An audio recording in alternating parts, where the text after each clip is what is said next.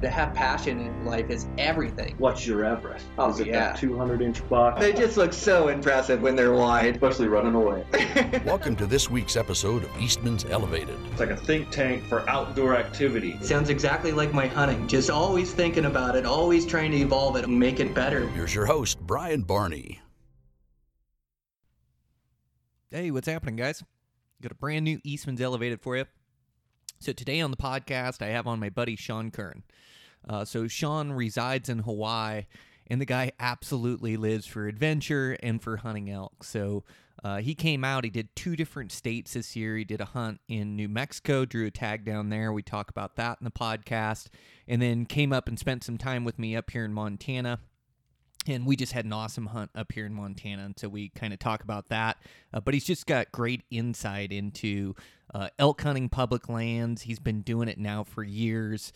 Tons of hunting experience throughout Hawaii and traveled to Alaska, and he's been a bunch of different places. So it just made for a fascinating conversation. I love this guy. I love having him on the podcast. We'll get right into it. I just want to thank a quick sponsor. I want to thank Savage. Savage makes great rifles with out-of-the-box accuracy. They're just absolutely amazing. I love that new 110 Ultralight. The rifle comes in at under 6 pounds. It's got a carbon fiber wrapped stainless steel barrel on it.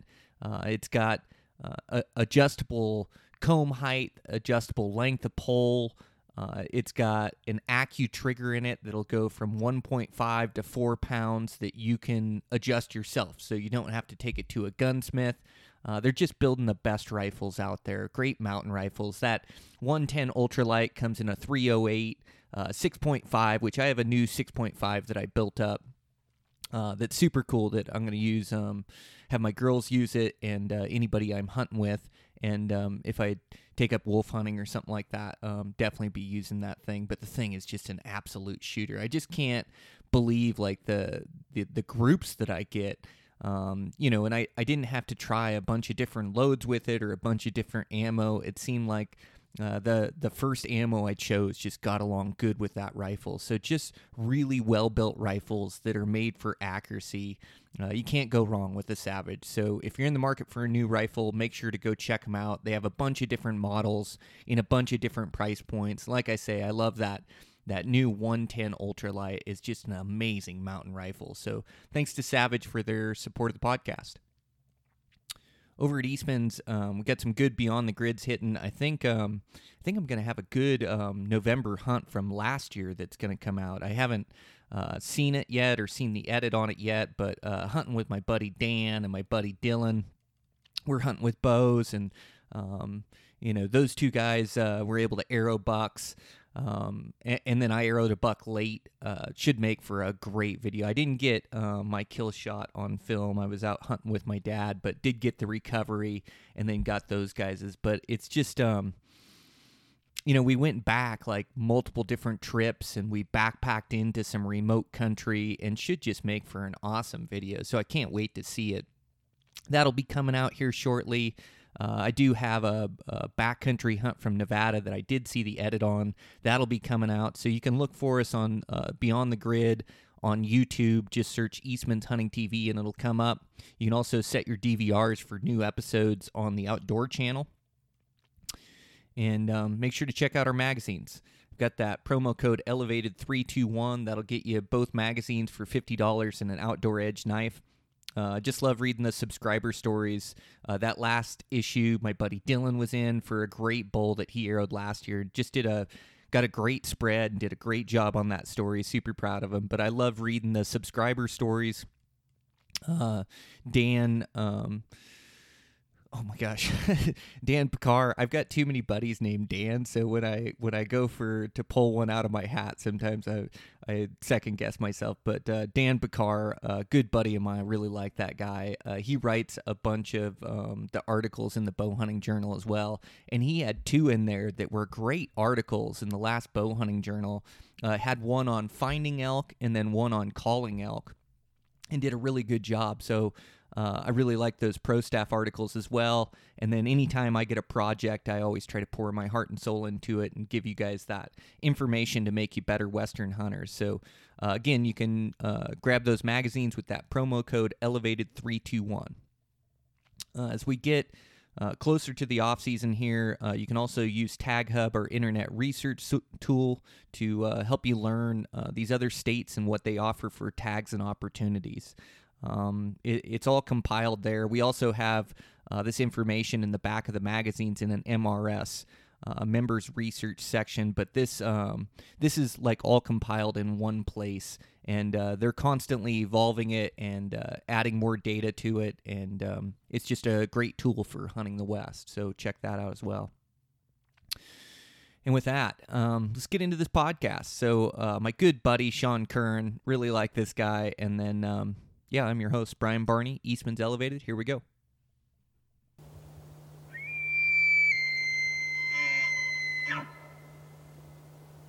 All right, I'm here live with my buddy Sean Kern. He's been on an elk adventure, a couple different states, and then just finishing up Montana. Get your flight out of here today, huh? Yeah, just starting to feel normal again. Oh, man, you've been getting after it. How long you been gone from your house? Probably about 15, 16 days, I'd say. Man, oh, man. Yeah. 2 different states? No, actually more like 3 weeks I've been gone. Yeah.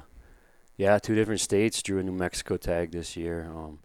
That was pretty sweet. We didn't expect that one, you know. I just put in for a buddy that hunted elk in Oregon last year, and he didn't get very much luck at all, barely seen an elk. And I hunt with him back home on Maui quite a bit. And, you know, I just told him, hey, let's throw our name in the hat in New Mexico, and if we draw, you know, we should get a pretty good hunt. You know, it was our third choice, but it was, you know, a place that had a lot of elk. And, yeah, we hit that spot. My buddy actually moved out to Nevada a couple days early before the hunt with his wife. And, yeah, he shipped his truck out there, so that was pretty sweet. We had his Tacoma to use, and he drove it down to New Mexico. And we pretty much he scouted it 3 days early. New zone, had no idea what we were walking into. And, you know, everything you look on, you know, e-scouting and all that, man, once you get there, it is completely different, you know? Yeah. You got all these pins marked. I mean, I had it tattooed all through that unit. Like, these are the spots to go. And you get there, and it's like, no. You know, a couple of those spots were some of those drainages, man, there's no way you're packing an elk out of there. So, you know, cross that off the list. I'm like, there's no way we're getting an elk out of here. Let's not even hunt this part. Yeah, boots to ground is so important. And a lot of that e-scouting, like getting the tag, figuring out which tags to apply for. And New Mexico's all random draw. There's no points there. So good on you doing the research and finding a good unit. But yeah, you kind of get a game plan e-scouting, and it is beneficial. You get familiar with the country. You kind of know the zones. You try to find some vantage points. But there's something to be said for boots on the ground when you actually get there in real time, and then real-time information where you're seeing elk, and like you said, where you can get an elk out of. Mm-hmm. Like, they're big, heavy animals, and when you're backpacking them out of, you look at this remote country and think, oh, it's going to be on fire in there, and then you look at some of the canyons and go, God, I can't get one out of there, even if I did kill one, you know? So it's so important to get boots to ground. That's why those scouting trips really help out, but like in your case, being in Hawaii, everything for you is out of state, and everything for you is this huge plane ride out. And so, you know, scouting really, you know, it's not an option for you. Like, you have to come out a one-time for season and kind of get your scouting in during season. But a lot of times it's a pretty good way to go, right? Yeah, definitely. You know, him hitting it up a few days early, he found the party already. You know, we had the second season archery. And he had a good spot pegged that, you know, had multiple bulls in it. And, you know, you can hear them fighting at night, and they were going off at night. So we're like, okay, perfect. We got this spot that we know has elk. So the day before the hunt started, we went and scouted a different zone. He picked me up from the airport. We didn't get back into the unit till like, I don't know, I think like 12:30, 1 a.m., and, you know, we're driving up the road, and I'm saying, hey, you know, let's pull over. Let's do a little bit of nighttime, you know, call and see if anything responds as we're heading up, you know, into different parts of the unit. He said, okay. It's 1 a.m. We're jumping out of our trucks. letting out a couple nighttime bugles, nothing, drive up another mile or two, let out another couple, and then boom, response. And then another response. And now you found a second party. Now you're like, okay, plan A doesn't work, we got plan B. And you just keep working it like that throughout the, throughout the day, throughout the night before opening day. And then, once opening day hit, sure enough, that evening before, that place that we wanted to hit, that plan A, there was like 8-10 trucks, driving into that spot. Everybody's setting up camp around that area, and we're like, oh man, like, there's no way. Everybody knows the party's down here. Like, let's go hit up plan B, So it's good having that plan B, C, and D that, you can go and try and get them. And there's so many elk in there. Like, we had no idea what we were getting into, but man, New Mexico, it just seems like it's loaded. That is a state that has a lot of elk. And, you can hear them bugling at night, and that's huge. And so,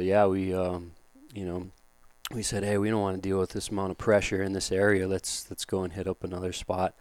So sure enough, we got into it. And this spot was kind of suited perfectly for our style of hunting. It was more spot and stalk. There wasn't much glassing involved. There's a little bit thicker terrain, so you're kind of going off the bugles. And it was full moon, and it was hot. I mean, I thought I was back home in Hawaii. Like, it was 90 degrees some of the days. I'm like, what the heck? And so that opening morning, man, we got into these two bulls just going crazy. I mean, they're just bugling back and forth at each other, and they ended up meeting herds on herds, joining together. And me and my buddy, we're slipping in the dark before it's even light. That's another good tactic that I've, learned and heard on podcasts and stuff. Get in there while it's dark, cut that distance.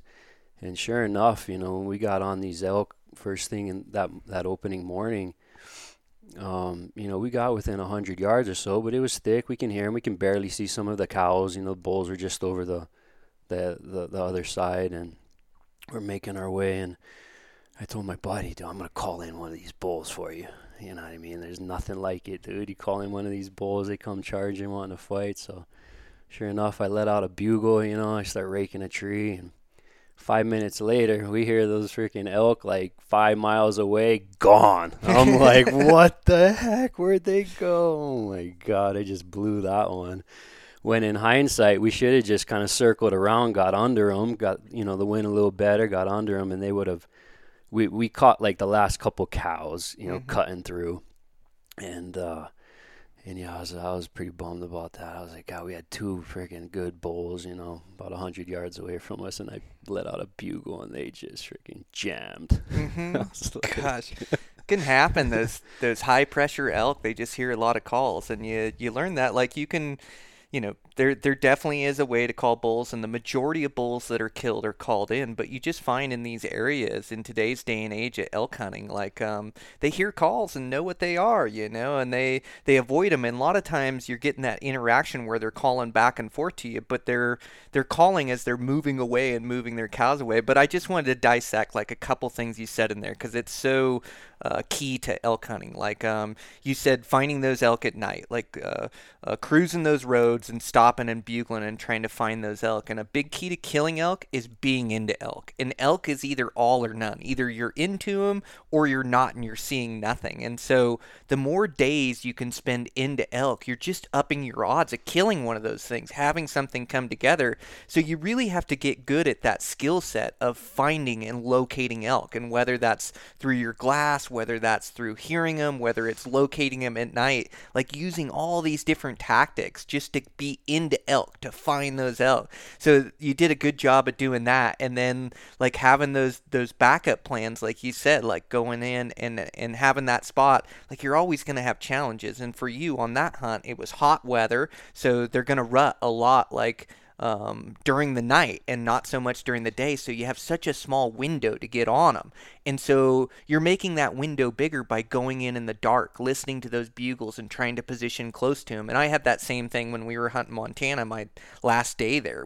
I could hear them bugling and just kept working into them. And you got to be careful not to bump them, but you want to get yourself close enough where you're in striking distance. And it seems like the first thing in the morning, those elk are feeding and milling around, but it isn't too long, and they go to traveling and trying to make it to that bedroom, to that bed zone. So they instantly go from feeding around to bed zone, and that happens really quick in the morning. And when they're going to that bed zone, they are moving country. And, you know, a lot of guys listening have tried to keep up with elk. Like, it doesn't work very good. Those things can just move country, and elk can walk way faster than we can move, you know. And so you're behind the 8 ball and behind those elk in the morning, you know. So if you can position yourself by hearing the bugles and kind of hunting them in the dark, not trying to shoot one, but trying to just give yourself a chance. So when the lights come on, you know, you got a chance to move in front of them or to get on them or to make that play in first light. So just a couple things that you did right during that New Mexico hunt to put yourself into elk. I just think that is so key.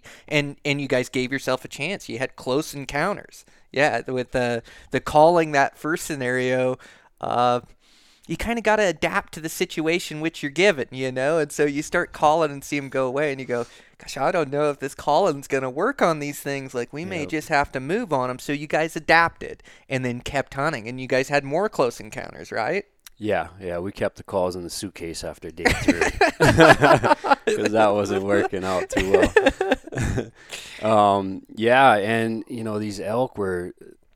They're going to bed so early. I mean, literally shooting light 2 minutes later, and they were on the move, and we're like, how the heck, you know, like, and I just think it was because of the full moon and how hot it was. Mm-hmm. It had to be those two scenarios playing out.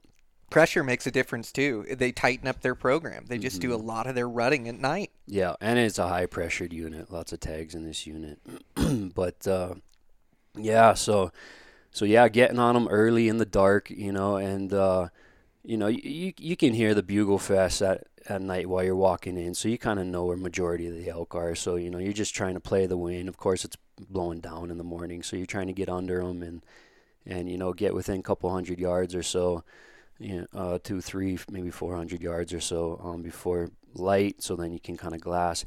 But these elk were not in the meadows; they're just on the edge lines. And like I said, when I got light, they're on the move already. So we were basically learning that we'd have to, you know, cut underneath them and try to cut them off, cutting through this. I don't know what the bushes are over like there. Oak brush, right? Yeah, it's oak brush. You know, we learned that they're coming and eating a lot of the acorns falling off the oak brush. So there's a lot of elk in that area.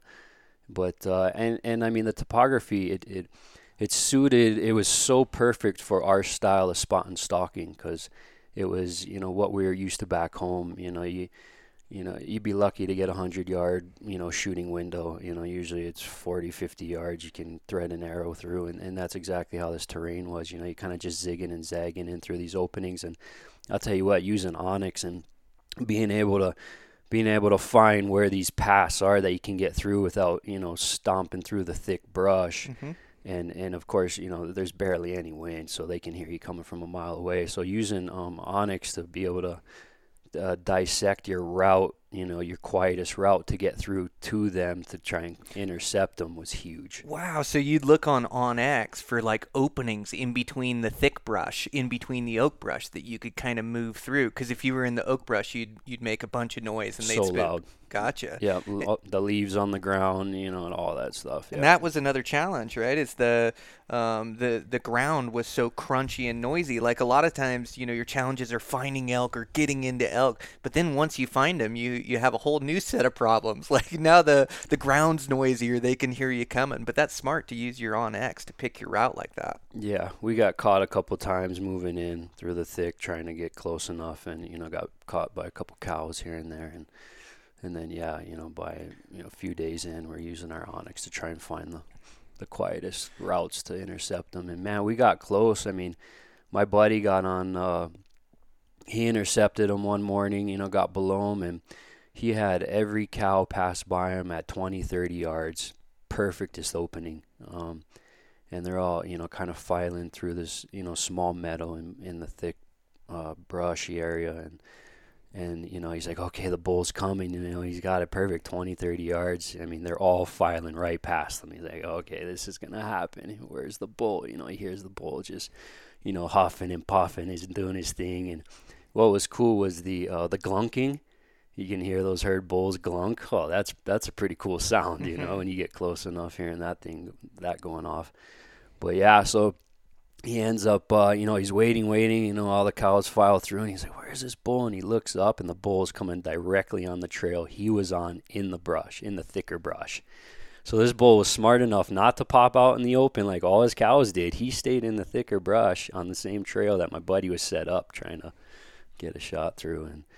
And then, yeah, they locked eyes at like 15 yards, and freaking that bull blew out of there, and he was crushed. He was like, he thought he played it out perfect, So, yeah, I learned that, sometimes these bulls, they won't pop out into the open, man. They'll stay in the thick stuff. High-pressured elk, I guess. Yep. I've actually seen some bulls that'll leave the groups of cows. Like once the lights come on, they don't want to be with the cows anymore. They'll actually leave the herd. Some of the biggest bulls I've ever chased has left the herd and then they're by themselves, and then go back down and rut them at night.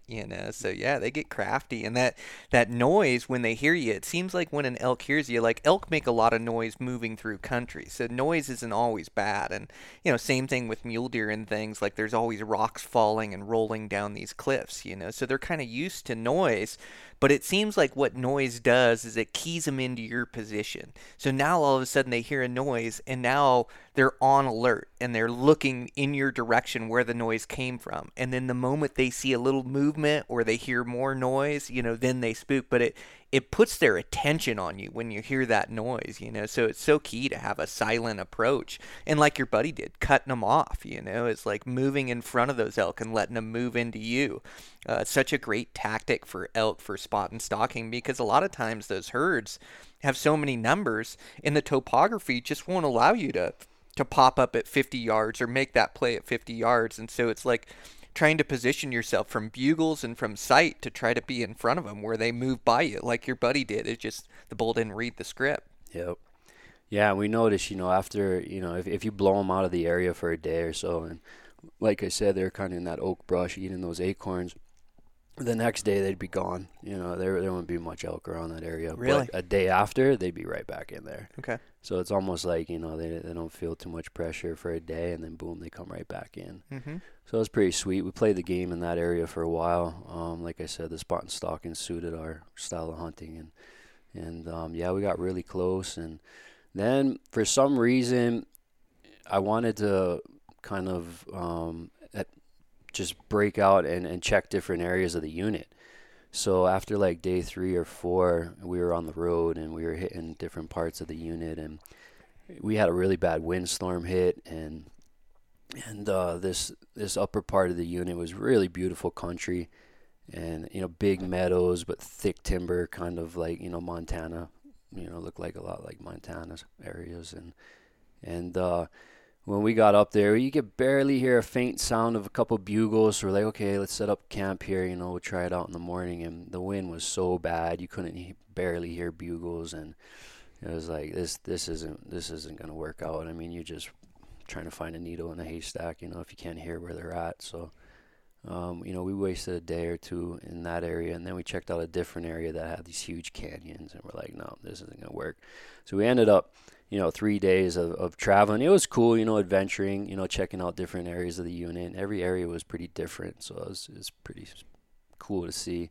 And then we ended up making our way back to that first area where, we kind of knew it a little better. And yeah, I only got on one bull in this meadow he stayed out for a couple hours, just going crazy, rutting his butt off, raking trees and figure eighting this hot cow.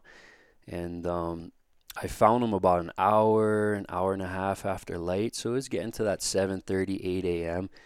And I was up on this ridge watching him, and he was going crazy. I could have snuck down there within 10, 20 minutes and probably got an arrow in on that bull. But, from that 8, 9 o'clock period, once that wind starts swirling, I don't like going down there.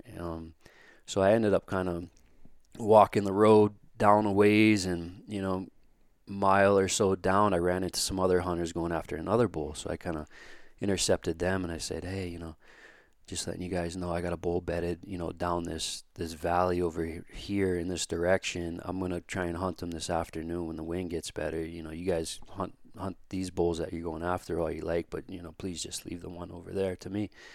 And they, nod their head, and they're like, okay, sure. And they're probably like, yeah, right, whatever. So sure enough, I go back to the ridge, and I'm just, listening to this bull going crazy. And I'm like, kind of in the back of my head, like, shut up already. Some guys are going to hear you. Be quiet, stop running. And sure enough, I just hear these two hunters coming down the valley right for him, man, just chirping up a storm, dude, just cow calling like crazy. And I'm like, no, my God, are you kidding me? By that time, it's like 9:30. The wind's all over the place. So I come barreling down the ridge trying to cut them off, telling them, hey, what are you guys doing? You guys are going to blow this bull out of here.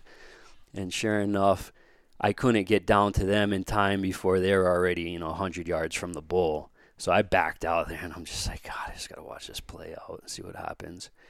And they're chirping up a storm with their cow calls, and then sure enough, the bull freaking starts coming to them and gets underneath them and circles around them and gets their scent. And just next thing I know, he's like 500 yards away down the freaking drainage, bugling his butt off. I'm like, oh, my God. I'm like, all right.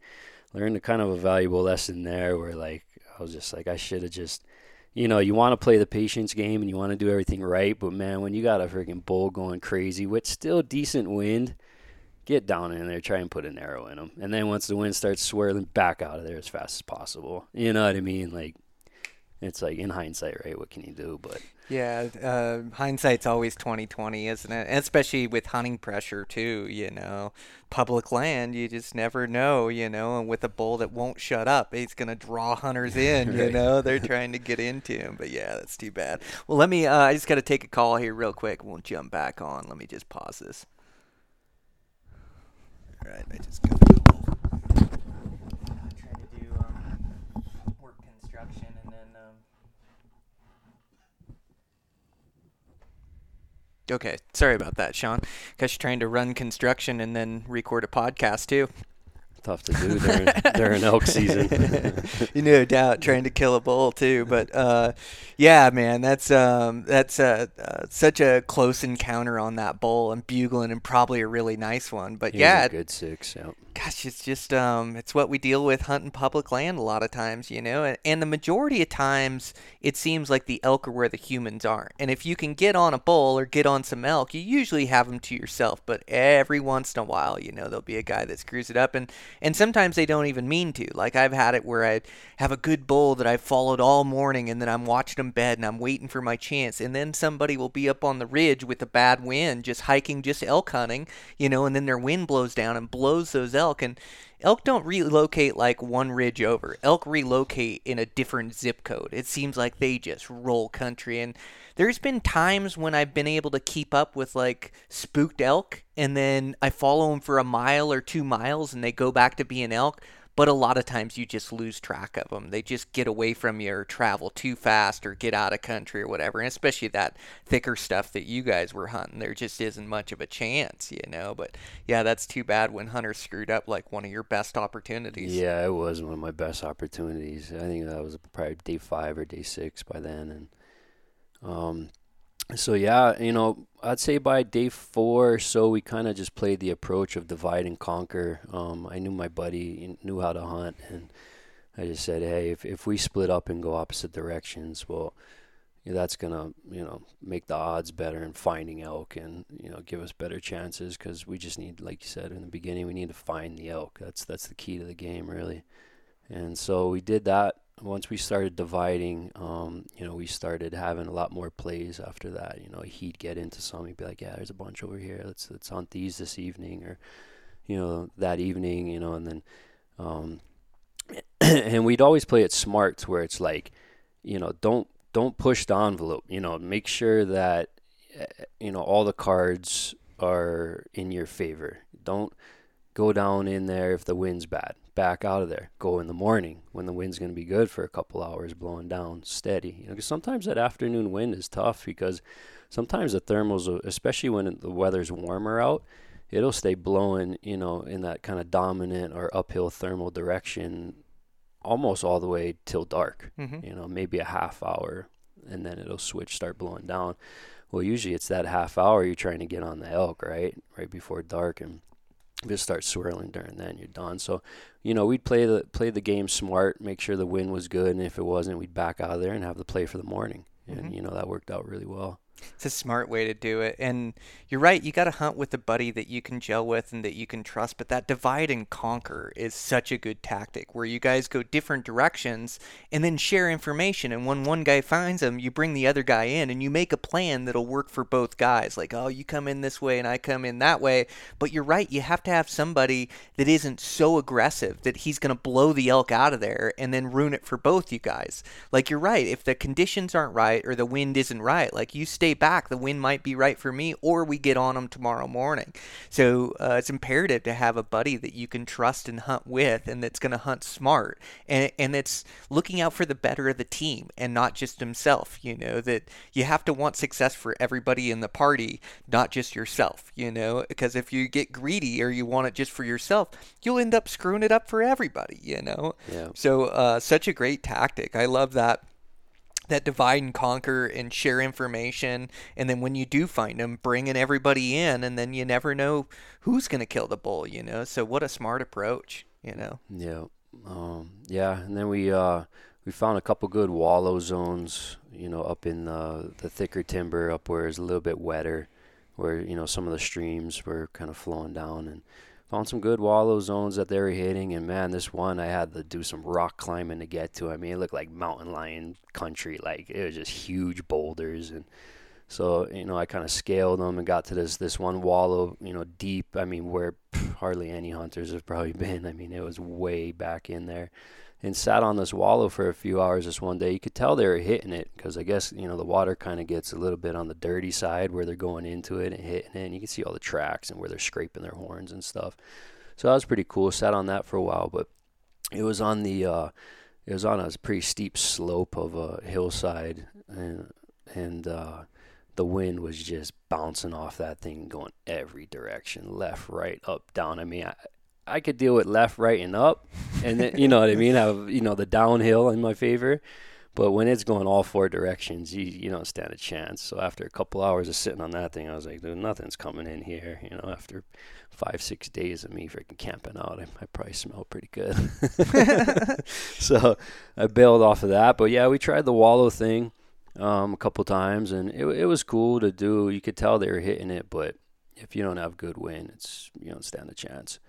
So then we, one morning, probably like day 7, I think it was a 10-day hunt. Day 7, I got on a really nice 5x5. I mean, a big 5. Like, he was rutting about 8 or 10 cows, and, I played the game right, got underneath him, and I had probably a 50-yard area of thick brush in between me and him, and I kind of came around the left side and had all his cows, like, perfect within 50 yards of shooting, and I knew he was just above me in the thicks, just bugling and going crazy, doing what he does. And so I was like, okay, I'm just gonna sit on his cows till he comes and checks his cows, and I'll get a shot on him. And then I kind of heard him working his way back on the other side of the thick brush, and I'm like, wow, why is he going that way? What the heck? So I circled back underneath him, and I get under him, and sure enough, there was one cow on the other side.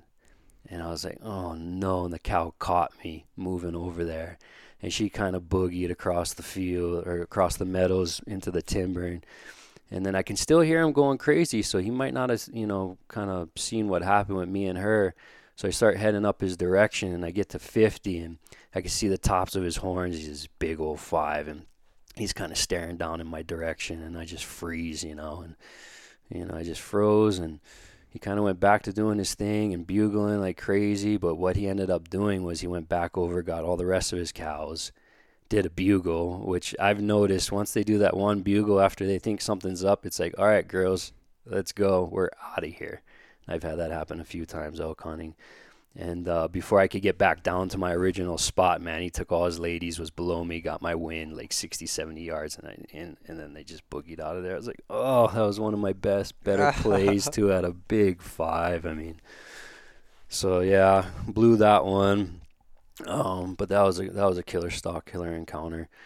And then yeah, right around the last 2 days of the hunt, throughout the hunt, I got on a few other like smaller 5x5s and stuff like that. But with being in New Mexico, and I really wanted my buddy to get an elk. I said, hey, I'm not gonna, I don't want to shoot anything on the smaller side. First of all, I want my buddy to get an elk, and second of all, like if I do shoot one, dealing with the meat and during the hot weather and all that, it's just going to be a pain in the butt having to run to the store, which was like an hour and a half drive just to get ice, to keep shuffling the coolers. So yeah, I was kind of holding out for a good one.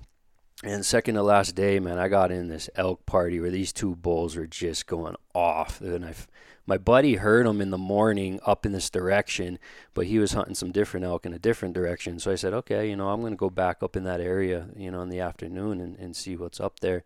He said, yeah, well, you. So I'm like, perfect. So I get up on this plateau and I hear this one bull, he's starting to go off a couple hundred yards away. I'm making my way to him. And then this other bull starts going off. And now they're just like, nah, they just start going at it. So I snuck into this elk rut fest of these two bulls just going insane. And they're clashing horns and glunking and doing all that stuff. And all the cows were just running all over, going crazy, And so one was a big 5 and one was a nice 6. So I was like, okay. So I basically got in the middle of these two bulls going off. And, I mean, they were just doing circles around me. And I'd get on a window at 20 yards, and they would just fly through that window so fast. Even if I yelled at them, they probably didn't care. They didn't stop. They were just so locked onto each other, you know what I mean? The big 5 was pissing off the 6, and so every window I had, they just wouldn't stop in the window, and I didn't want to give up my location, so I kind of followed them up over the ridge, and they were making their way down to the river to go drink before dark. And I got on the big 5, and he actually ended up stopping and just raking the crap out of this tree, man. Branches were flying left and right, and he was just going nuts, and I was able to sneak up to 20 yards on him. But the problem was there's a downhill slope, and there's a bunch of, kind of this shoulder-high brush in between me and him where he was down. So I didn't even range him. I knew he was a top-pin shot. So I got on my tippy toes, and I'm trying to, draw my bow and angle up just high enough to get over this brush to, get the shot down on him while he's raking this tree. And I ended up clipping a branch, dude. My arrow went freaking deflected. I don't even know where, just before it hit him.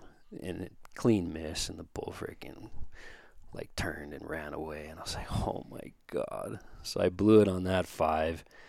And so they kind of went down to the river and then back to base camp that night, I was like, I blew it on a good 5. And then so the next morning, I kind of went up there and, searched for my arrow. I was pretty confident I missed, and I did miss. But, you always got to go back up there and make sure it was a miss, you know what I mean? So I spent a couple hours looking for my arrow and blood, and there wasn't anything. I heard it ricochet off a branch. So during that day, I was like, I'm just going to kind of stay up in this area. Maybe that big 6 came back up on the top. And, I kind of was looking on Onyx, and I seen a north-facing slope just on the other side of the ridge. I stayed shady and cold all day. And I said, hey, maybe, he came back up and bedded down in this zone. So I set myself up on the other side of the ridge and kind of just, took a nap and slept. And about 6 p.m., I got up and got to the top of the ridge. And what do I hear? 100 yards on the other side, the big 6 starts, stretching out his vocal cords and doing a little bit of glunk, and I'm like, oh my God, no way, he's right here. I set myself up perfect. I couldn't believe it. Just thinking he was in this bedded in this area. And so sure enough, he starts working up towards the ridge that I'm on. I see some cows start busting out, and man, watching the elk behavior of a mature rutting bull is something special, because these things are characters, man. They're almost like little kids, when they're around their girls. It's pretty cool to watch and experience. But yeah, you could tell which one was his hot cow, and he'd circle back around her, and you could tell he was just keeping his eyes on her at all times. You know what I mean? But showing off during the same time. And so his cow popped up at 61 yards, and I said, okay, there's his cow, and he actually circled down around by me, and I thought he was going to pop out at like 20 yards in this opening right by me. And he did, but he stayed behind a bush. All I needed him to take was a couple of steps, and he was 20 yards. And but no, he circled back around the other side of the slope and then came back up to the ridge where his cow was, and he popped out on the ridge, perfectly broadside. And, I knew exactly where he was, 61 yards. He was in the same exact spot. So, this is my opportunity, right? Broadside, 60 yards, a little bit of a far shot, but man, I've been shooting for 4 months straight before this elk hunt. I mean, I got my broadheads dialed like out to like 100, but I don't want to take that shot that far, but I'm just saying, in case you need to slip in a second shot or something, it's good being dialed out long range, just in case you got to get another one in them. So anyways, that 60-yard shot, I felt more confident. And I drew back my bow, and, I settled my pin. He had no idea I was there. He was just staring at his hot cow on the other side of the ridge. And I ain't going to lie, I was shaking like a leaf. You know what I mean? My pin was dancing pretty good, and I tried settling myself down, I mean, it took 20, 30 seconds for me to execute that shot. And then finally I got the pin settling exactly where I wanted it, behind the shoulder blade. Touch high or so, but... the shot broke and it felt great, and it hit the bull solid, and the bull ran little ways, and then he circled back up on the ridge, and I put my binos on him, and the arrow was sticking out about a foot, and I was like, oh man, I didn't get that much penetration. What the heck happened? And then he kind of looked back down the ridge at me, probably caught me moving, shuffling with my binos or whatever, and then he ended up running away. And I went up there and I looked, and there was just there's a little splatter of blood, and then just little specks, and it was starting to get dark already. And I found my arrow was broken in half, and I said, okay, well, at least it seems like I got about 16 inches of penetration or so. I should have at least clipped one long. Shot looked good, just a touch high. So I backed out of there. It was cold enough that night to kind of let him be. Actually, while I was following a little bit of the specs at night, there was a bear down below, and he was huffing and puffing pretty good, man. I was like, okay, I think I'm going to back out of here. I don't want to have a run-in with a black bear right now. So I let him be and went back the next morning and searched blood for, man, hours. And basically one splatter of blood turned into just little specks, man, and I followed it for probably 200-300 yards, and then he busted out into this meadow that was about the size of a football field, and I have no idea which direction he went, if he went straight through the meadow, if he branched off, but I mean, I looked for 8 to 10 hours that day, and then I just basically grid searched the whole entire hillside, up and down, left to right. I mean, I could see 50 yards through the brush, so I could see if he was down. And I mean, just about in like a half-mile radius, that whole entire mountainside, dude. All day long, looked for that bull and couldn't find him. So my guess is I hit him high, or my arrow, deflected off a rib or something. I'm not sure what happened, but I've followed a lot of blood trails in my days, man. And this one was, he was going to live. I mean, there was no blood. Yeah, man, those elk, they are so extremely tough. And, it's kind of the unspoken thing about bow hunting, is like to wound or to not get an animal you shoot, and it happens to all of us on occasion. It can just be, you put the arrow right where you wanted it. It was high, but high isn't a bad shot on elk. There is a space in between the spine and the top of the lungs there, that sometimes you can get in there where you don't hit anything, but you're right, maybe it glanced off a rib in there. Who knows? I mean, it is a game of science, and if you hit lungs, heart, or liver, they're gonna die. And if you don't hit lungs, heart, and liver, they're not going to die, and so, and if you don't hit lungs, heart, and liver, like on bulls, they're so extremely tough, you got maybe a 10% chance to get them.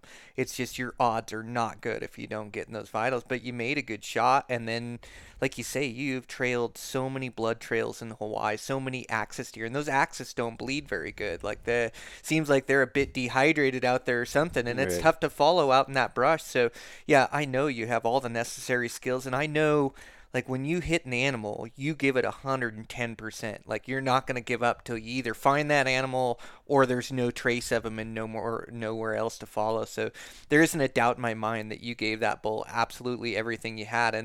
And two, there wasn't much else you could do. You put the shot you wanted on the bull, ran off, you trailed the bull to the best of your abilities for the entire next day. Like at some point, there's a point where you have to cut your losses and go, I'm not going to get this bull, and you hope he just survives another year. And like you say, if the blood sign's telling you that, like he probably will live another year. And we've killed a lot of bulls with broadheads in them and arrow shafts in them that have healed up. That big bull I shot last year, the one right over here, he had an arrow shaft in him that I dug out of him, I think out of his shoulder or somewhere in there.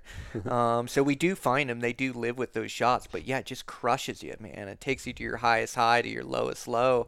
But elk are extremely tough, and that's the game we play. And you play that same game with a rifle too. The rifle will do more damage going in, but the same thing. Like animals get lost. It's part of the game, and you know that as well as I know that, as well as our audience knows that. But I think it's important to talk about and share as well, because there's somebody that listening to this podcast this year that hit a bull that didn't recover it. There's probably multiple guys, and so it's just good to hear that it happens to other people. And the only thing you can do is give it your all to try to recover that bull. But they're so extremely tough that sometimes they don't die. And I've been back to look for birds and look for the dead elk and covered miles and been back multiple times. That's Gosh, that's a crappy way to end your New Mexico hunt, but it didn't end that way. Like, you didn't get that bull, you gave it your all, but your buddy, who it's his second year elk hunting, but he's well versed in bow hunting. He hunts a bunch on Maui and different places, but you guys kept hunting, and he got a chance at a bull, huh? Yeah, last morning, he basically, same thing, went below our base camp, and we had it perfectly situated, and it was pretty cool to hear them just going crazy.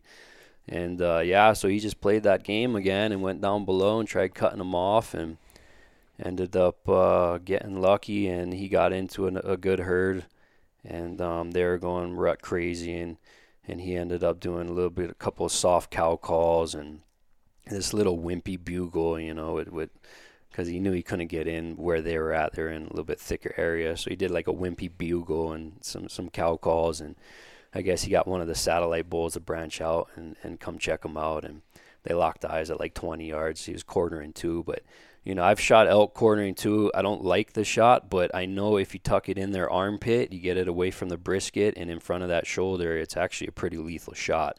So I kind of gave him the pep talk on that. If you do have one, kind of facing you or quartering two, where to tuck it in on that arrow. And sure enough, he drew back and he slipped that arrow right in between that rib, in between the brisket and the front shoulder. And then, he sent me a text, I just shot a bull. And I was like, perfect. So I went down, met up with him, and we tracked the blood for about 100 yards. And the bull was piled up, man. And he was just so excited. Last morning, I mean, couldn't have happened to a better dude. And we were just ecstatic, and he almost broke down and started crying, man. He was so happy. Like, it was a phenomenal hunt, man. New Mexico's a killer spot. And I got a good bull on the ground, good 6x5. That's killer. That blood trail is so much different when you kill a bull, isn't it? It's blood everywhere. And you're right, that frontal shot is a good shot. It's like the same as you. I don't like the shot. I don't take it much on elk because they're so big. It's not that it doesn't kill them. It's a really effective shot. And I've killed animals, deer and antelope, and I can't remember an elk I've killed that way. But it's just a smaller spot you have to hit. It's like you can't miss left or right. It's got to be a precise arrow that goes right in that armpit and that spot you're taking. But I think he did the right thing. Like, when you have that shot present itself at 20 yards, you can put that shot in that basketball or in that softball size spot where it needs to be to kill that elk, And so, I just advise, like, you can take a frontal shot, but that's not a shot you take at 50 or 60. Yep. That's a shot you take at 15. 20, 25, where you can put that precision arrow in there, and then they don't make it anywhere. It is such a lethal shot. Like, angles in archery are good. Like, I like a quartering away more than I like a completely broadside, you know. I like angling that arrow in there. So that frontal shot is super lethal. I just like to be a lot closer when I make that shot, which he was, you know, and then he put the arrow in the perfect spot. So good for him, dude. Good for you guys. Like, a successful trip in a brand new place on planet Earth, a brand new state for you, brand new unit, and you guys dialed it in and got some chances. We're into amazing elk hunting, and then in the end, you helped your buddy kill a really nice bull for his first bull to date, which, dude, a public land bull is not easy to kill. You know how many years you've been out here west hunting, and you know what your success odds run, and you're a really good bow hunter and a really good elk hunter. You know, for him to kill a bull, this is his second elk hunt, and kill a bull like that and make a perfect shot. Good on you guys, dude. Yeah, it was amazing. I mean, it and, you know, it comes down to the amount of hard work and learning it and just not giving up, you know, that dedication. And, you know, sure enough, he learned the behavior of these elk and what they were used to doing, and he slipped down in there and got it done, and hats off to him. Yeah, fantastic job. Hats off to him. And keeping a good attitude throughout it all. Like, there's always going to be challenges on these hunts.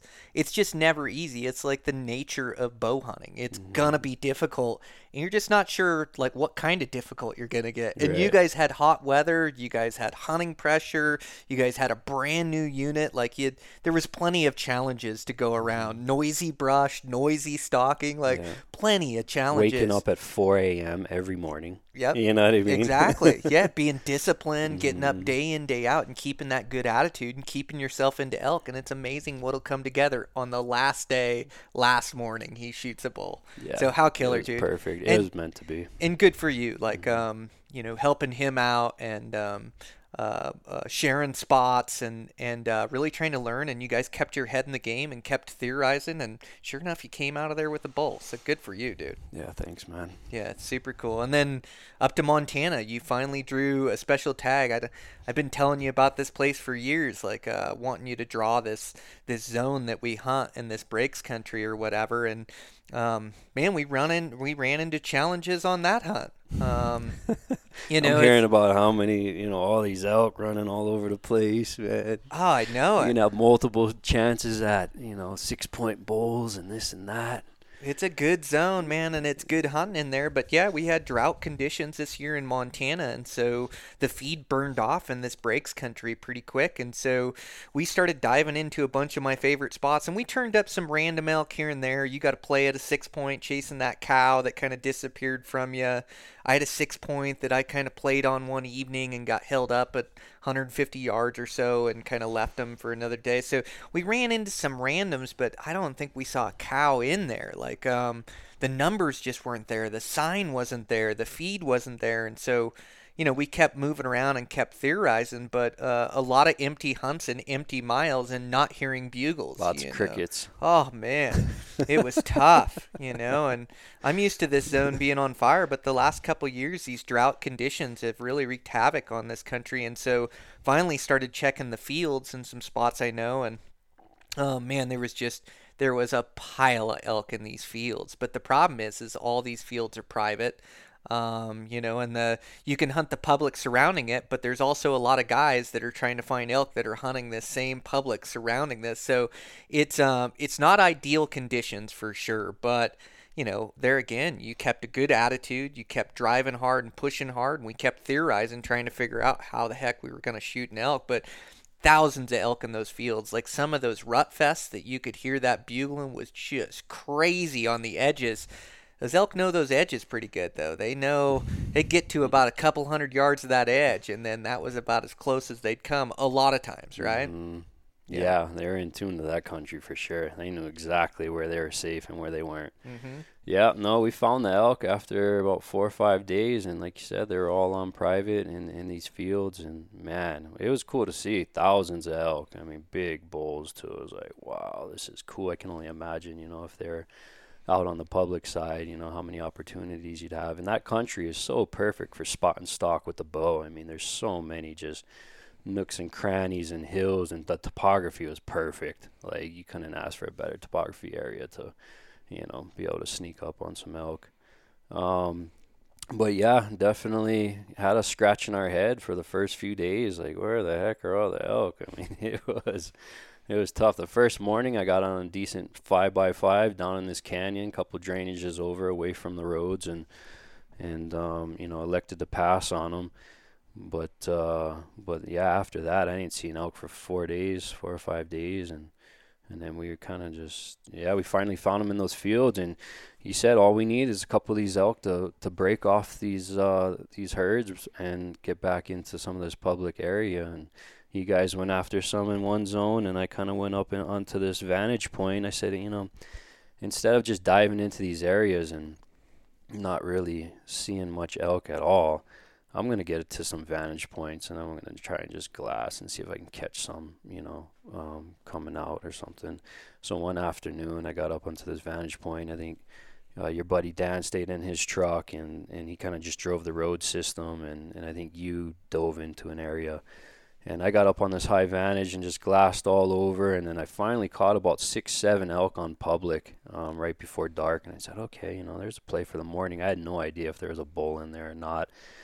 And I said, okay, well, at least I got to play for the morning. At least I know where there is some elk on public land, and I'll head over there in the morning. So I had Dan drop me off early that morning. And I went in there and found a little high mound in the middle of this open, sagey country, and got on top of that mound at dark. And just waited till it got light, started getting light enough, and I kind of glassed in that area where I saw those 6-7 elk, and sure enough, they were still there. They were still about 500 yards away. And then I kind of started panning to my left, and there's a solo 5x5 out in the open. And then I started panning more to my left, and here's a pretty nice wide 6 all by himself, and they're all on public. And I'm like, sweet, okay. Well, of course, that 6x6 had me, that had me focus all my attention on him. And so I'm just watching them, and the 5x5 and the 6x6 they're probably about 400 yards apart from each other. And the 6x6, he's kind of just working right up his way towards this hill that I'm on top of. And I'm like, okay, well, I'm just gonna stay here if he's working his way up towards me. And then that 5x5 ended up seeing the 6, and he met up with him like they were buddies, and now they're both heading up my direction. I'm like, okay, well, I don't need to move. They're coming my way. And I mean, it's kind of dog shit, but hey, here they're coming. And sure enough, to the right side of the mound that I was on, the wind was blowing down and to the right. So if they came below the mound to the right and came up, they would have got my wind. And of course, behind me is the timber that they're wanting to go into. And they ended up working up to the mound, and they branched off on the left side of the mound. Perfect wind, and here they come. And when I knew that they're probably about 100 yards out and they're coming on the good side of the mound, this is when I'm like, okay, I need to get in a position. So what I did is I slid off the mound down the slope a ways and got into the tallest sage, which was literally knee high, and kind of almost like laid down on my side, and just had my head peeking over the sagebrush. And here comes the 5x5, and I get my rangefinder out, and I range them at 38 yards. So the 5x5 is at 38 yards, and he's cutting through, and he passes me, and I'm just praying. I'm like, please don't pick me out, because I didn't have much cover at all. I was behind a couple little sagebrush bushes, and that was it. And he just kept moseying along in this slow walk and kept going. I'm like, perfect, okay, he didn't see me. And man, it felt like an eternity before that 6x6 came around that hill. And I was like, where's the 6? He's got to be behind this 5. Where is he? And it must have only been like, I don't know, a minute or so later, 6x6 pops out. And I'm like, okay, there he is. And I had everything knocked and everything ready to go. And I knew he was on the same line that the 5x5 was, so I didn't even have to range him. And so I kind of waited, not till he was perfectly, alongside of me. I wanted him to walk past me a little bit. Now he's got that just slight little quartering away shot. And And I figured if he was at 38 where I ranged that cow and he took a few steps past, and now he's about 40, so I'm like 40-yard pin, perfect. And he was just heading up behind me, and I wanted to stop him, you know what I mean? So I drew back, and I was settling my pin on him, but he was in a slow walk, real slow. It wasn't like a walk where, you don't want to take that shot. It was a really slow walk.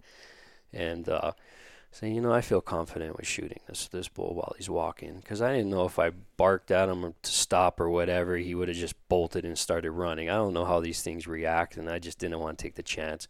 So I ended up shooting him on the slow walk, and I hit him perfect, exactly where I wanted to, just behind the front shoulder a little ways, and it was maybe a touch high. And I watched him kind of take off about 50 to 100 yards, and my arrow was sticking out halfway again. And I'm like, deja vu to New Mexico. Oh my God, no way, right? Like, what the heck happened? So I'm thinking, and then he stops 100 yards away, and they're kind of both looking around like, what happened? I ducked down in the sage. I didn't want them to see me. And I'm just watching him get my binos up, and, I see a lot of blood coming out the side of him. But he, just slowly started walking, away again, and literally there's about 300 yards or so, and he's slow walking, and then he beds down. And I'm like, okay, he's hurting. He bedded. And then the main road was probably only about 600 yards or so away. And he beds down right when the big yellow school bus is coming down the road, just barreling down the road, the school bus to pick up the kids, and the elk freaking jumps up and kind of slowly runs over the hill, and I'm like, oh no. So then and you're a mile from the road or so, yeah, but still just saw that big yellow school bus just barreling down the road. And so the bull goes up over the ridge, and that's when I left my pack. I grabbed my bow, and I just started running and caught up to that ridge and peeked over the ridge. And, I had a good, amount of area that I could see, a lot of open before they hit that timber. And I couldn't find the bull. I'm like, where the heck's the bull? But as I was getting up to that ridge, the blood trail was just, it was a huge blood trail. I mean, it was like somebody poured out a paint can and just slowly walked it up. And everywhere he stopped was just a puddle of blood. So I'm like, okay, the blood trail's great. So I'm like, if he beds down, he's probably just going to expire. So I got up and over the ridge, and I'm following the blood trail real slow because I didn't want to jump him in a sage or whatever.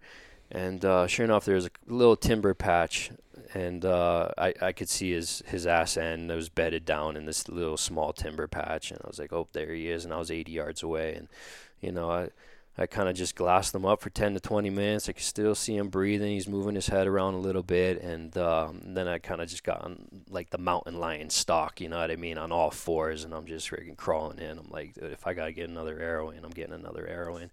And I got to within like 50, and then before I knew it, he stopped moving, and then I got up on my feet and walked up to him real slow with an arrow knocked, and yeah, sure enough, he expired in that timber. And man, I was like so relieved. Oh, it was awesome. Just the whole plan played out, and we were having such a tough time finding elk, and just the way that went down was just meant to be, I think. Dude, meant to be. Tough conditions, but there again, just like your buddy did in New Mexico, like you kept, even though we were having tough hunting and we were hunting edges a lot and not finding elk, like you just kept a good attitude and you kept pushing and putting forth that effort. And that night before, when you found the elk, I mean, it was hot, and you climbed up to that vantage point, put that extra effort in, found those 7, back in there that morning, got on that knob, and you just positioned yourself perfect. Those elk had left that big herd and came right up by you, but you capitalized on the opportunity. When did you come up in the sage? So you say you ducked down in the sage so that 5-point didn't pick you up. Was it after the 5-point went by that you kept your eyes on the 5-point's head and you kind of got yourself to your knees and where you were going to shoot that bull from? Yeah, so when the 5 bypassed me, and I'm not really twisting my head around. I'm just letting my eyes do the work. And I noticed he kind of, went up past. But now I am lifting my head up a tad. Like, where's this 6? He should be coming around the bend at any minute. And then, you catch the tops of his horns coming. And then, okay, now it's like crouch into position, get on one knee as slowly as possible so the 5x5 doesn't see me. I mean, as slowly as possible, because they're going to catch movement, right, over anything. So I got up, crouched down onto one knee. So I went from side position, duck down, just slightly into my one knee stance. And then that's when he passed by, and I was ready to execute a shot. And then you let him come by you before you drew your bow, where if you draw your bow when he's in front still coming at you, he's got more of a chance to see you, because again, that's the tough thing with bow hunting is we have to draw our bow, and that's movement. He can catch that movement, so you waited till he got by you a bit, and then all of a sudden he didn't have you in his peripheral vision, his side vision, where then you could draw your bow and make that shot. So you did everything right, and then executed a good shot, let your pin settle and put it right where you wanted it, and came out with a nice 6-point in the end. So, dude, 3 weeks of hunting elk and a big 6-point on the ground had to feel pretty good. It did. Bringing home that meat is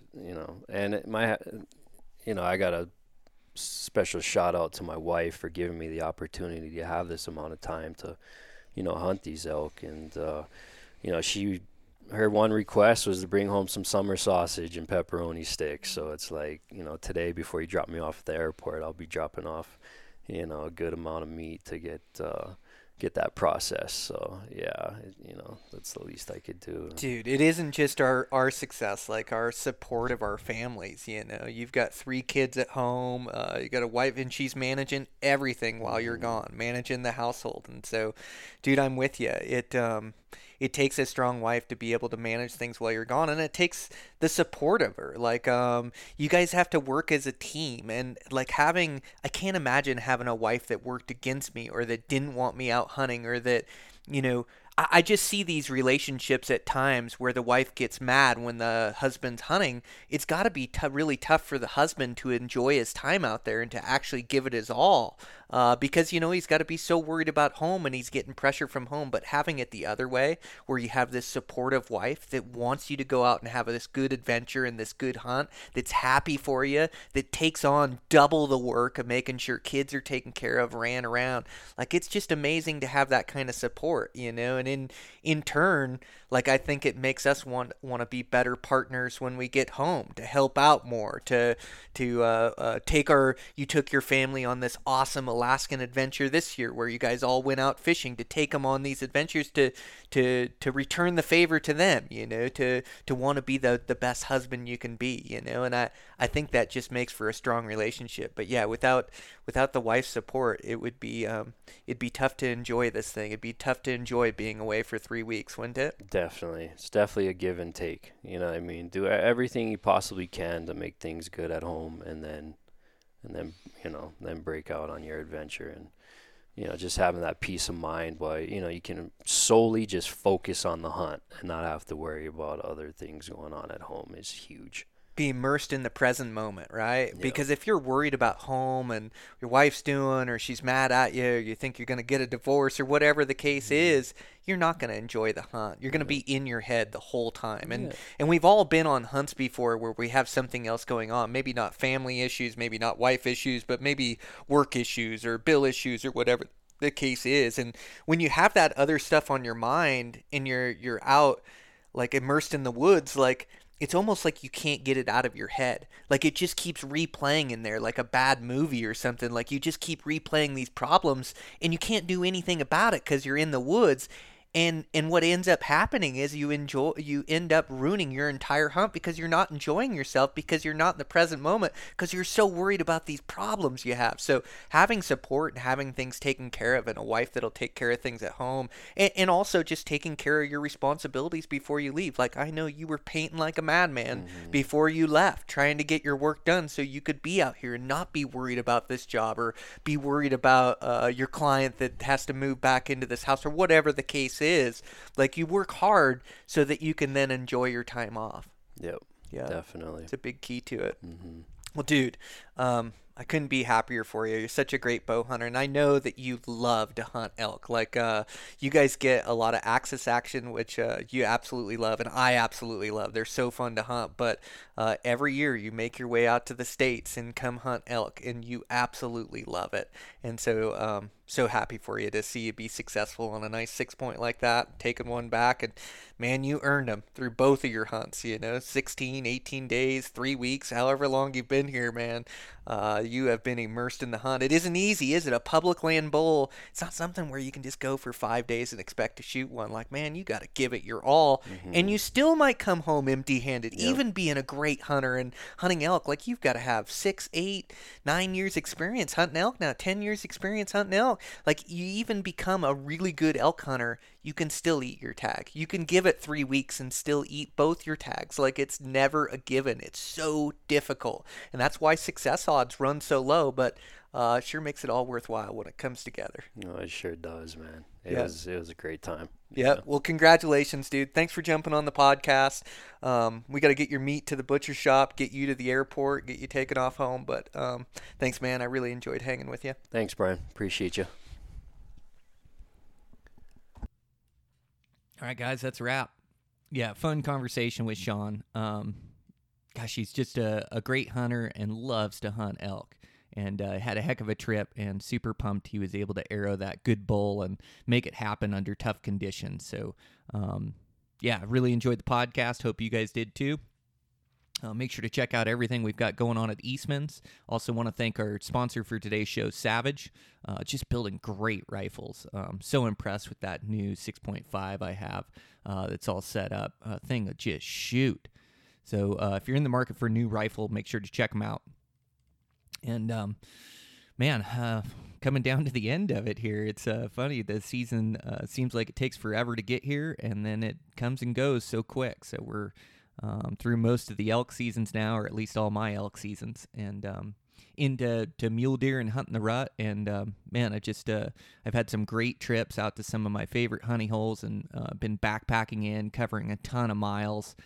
Been a weekend warrior, but that's okay. Adding a Friday here or there, and trying to get after it. So man, I just had some amazing trips, and already had some great close encounters, and yeah, I can't wait to share with you guys. And man, just keep after it.